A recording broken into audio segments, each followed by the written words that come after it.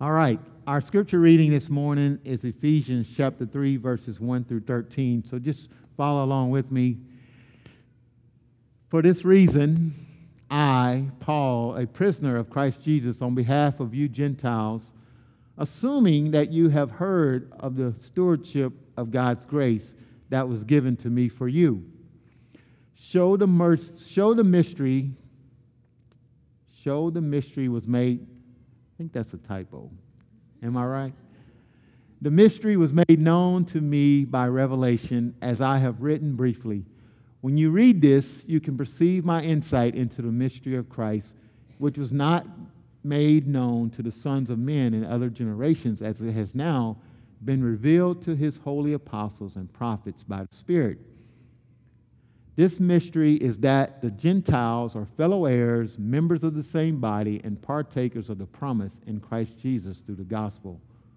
Of this gospel I was made a minister according to the gift of God's grace, which was given me by the working of his power.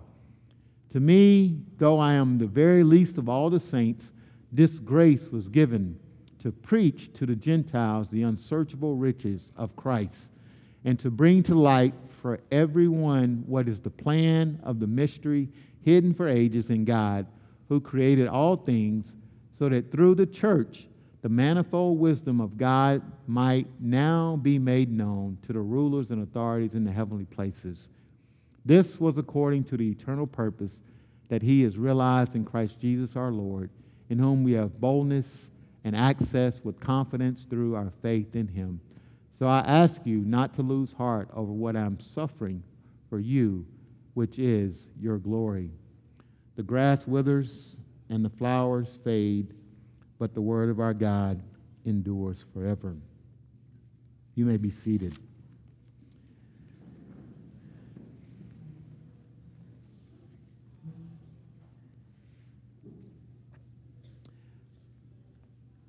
How many of us have been engaged in conversations or have started off a conversation or a thought, and some kind of way you became distracted or were interrupted in some form or fashion, and eventually you circled your way back to that thought. But for a moment, there was a brief interruption.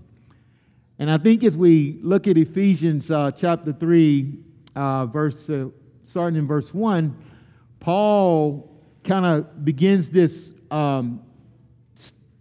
chapter with this statement: for this reason I, Paul, the prisoner of Christ Jesus, for the sake of the Gentiles. And it's as if, and then if you slip down to verse 14, which we did not read, he says, for this reason. So in between 1 and 14 is this interruption.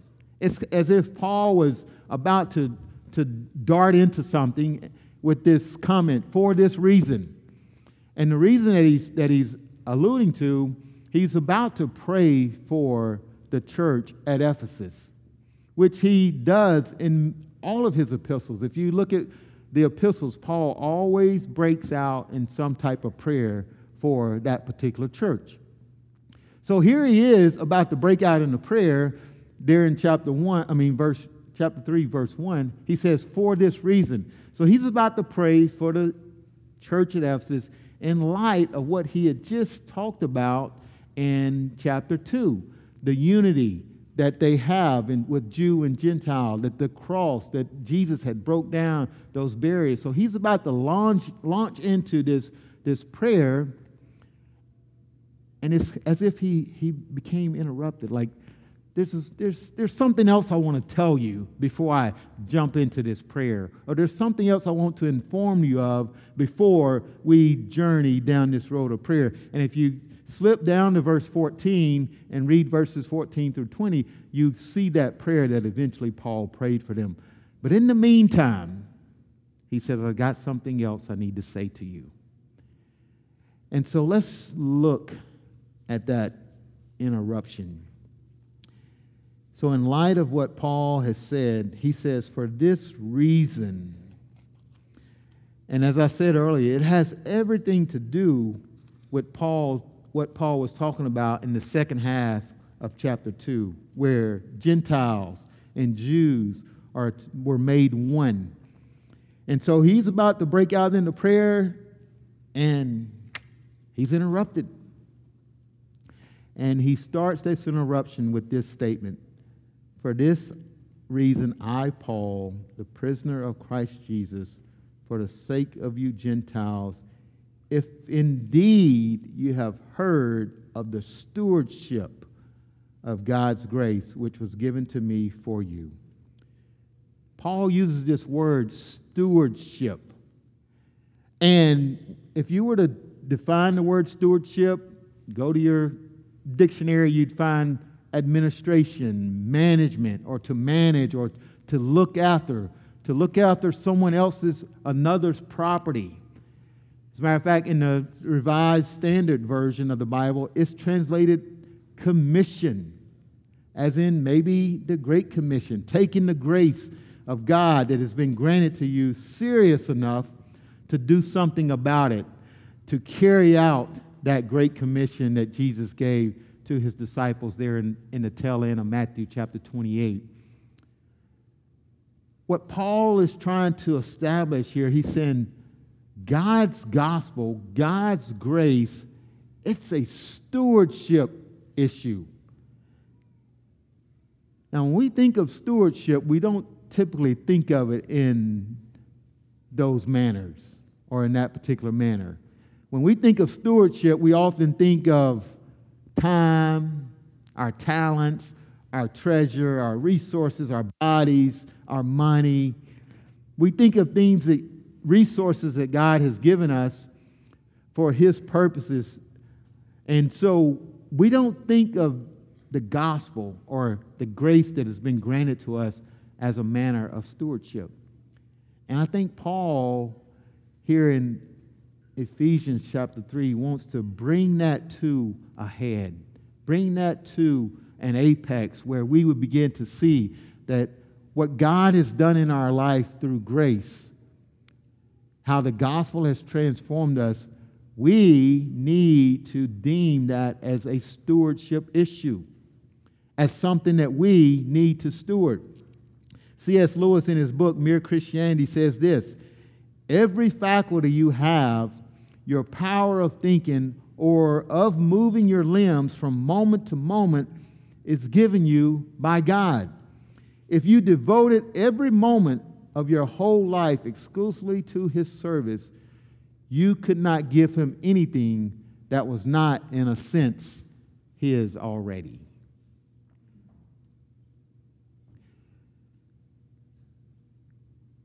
What Lewis is trying to tell us here is that God has given us something.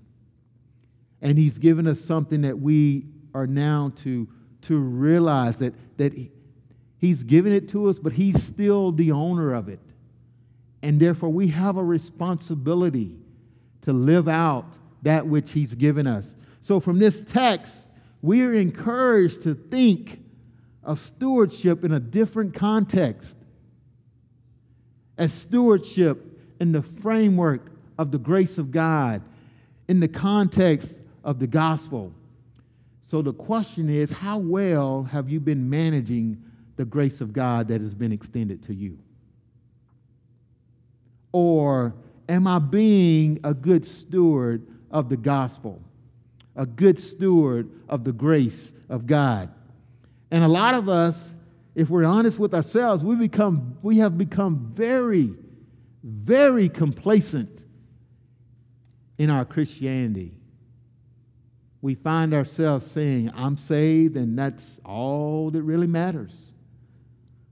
But we must continue to challenge ourselves with this question: is there more that I can do?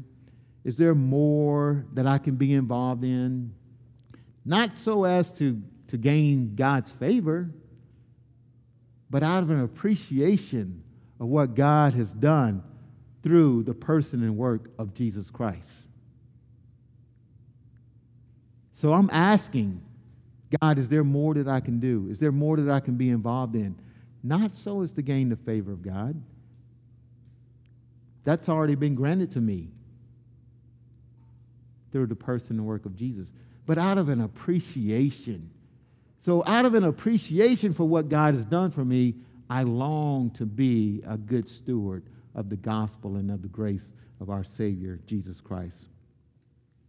Amen? Here in this text, Paul is basically trying to communicate that he's been given a great mystery.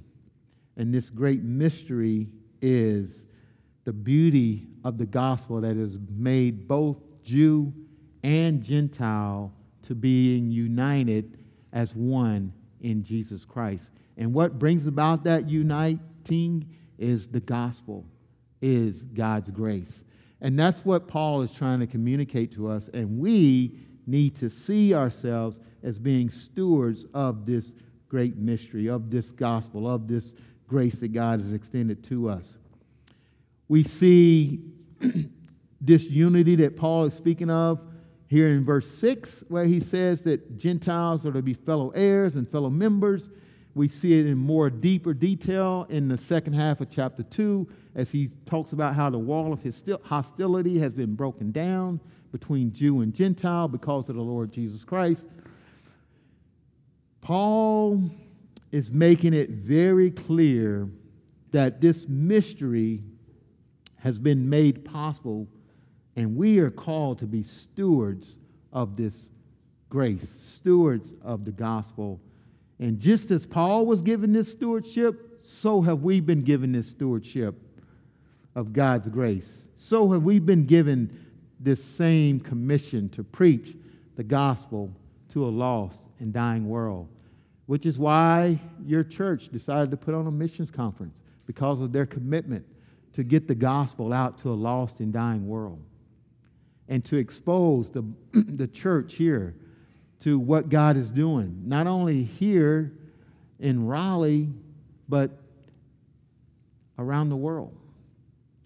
And so let us find ourselves accepting the responsibility to preach the gospel to this lost and dying world. We've been commanded, every one of us, to take this message from the four walls of this church to the 4 blocks that might represent our community into the 4 corners of the world.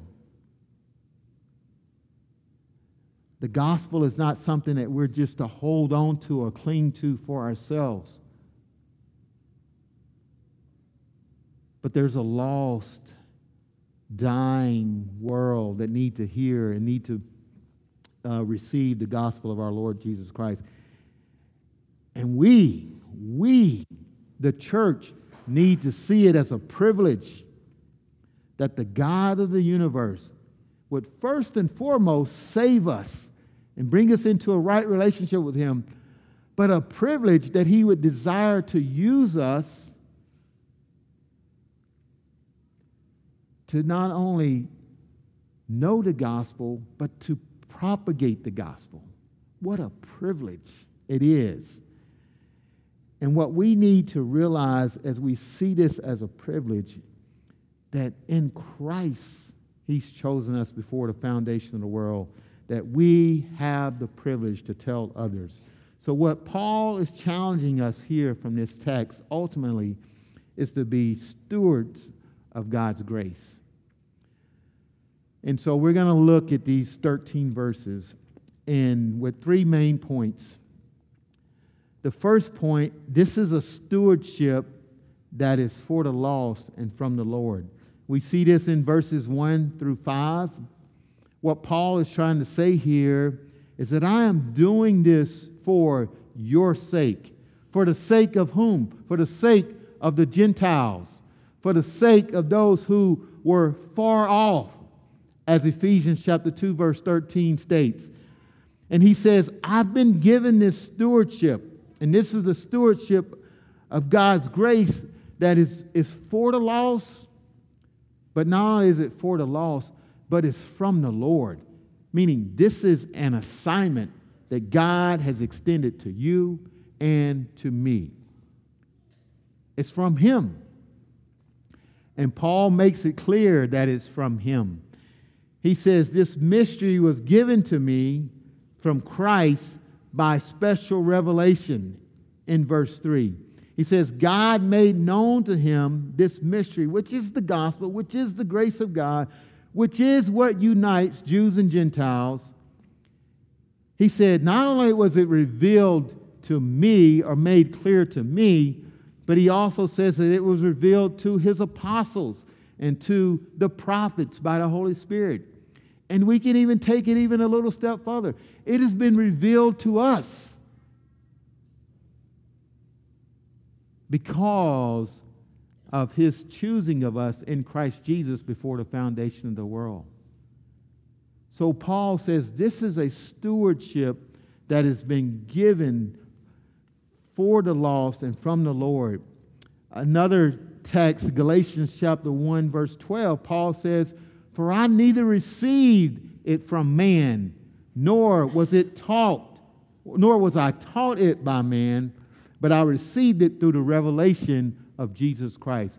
Paul is making it very clear that this is not something that's just out there, some pie in the sky kind of thinking, but no, this came directly to me from the Lord. And we can say the same. This mystery that Paul is speaking of here, in today's terminology, it's not the way we think of mystery. We're not thinking of something that's mystical. Paul is trying to make it clear here that mystery denotes something that has not been revealed yet or have never been revealed before or previously made known. Not something that's just mystical. Paul has been given this great mystery,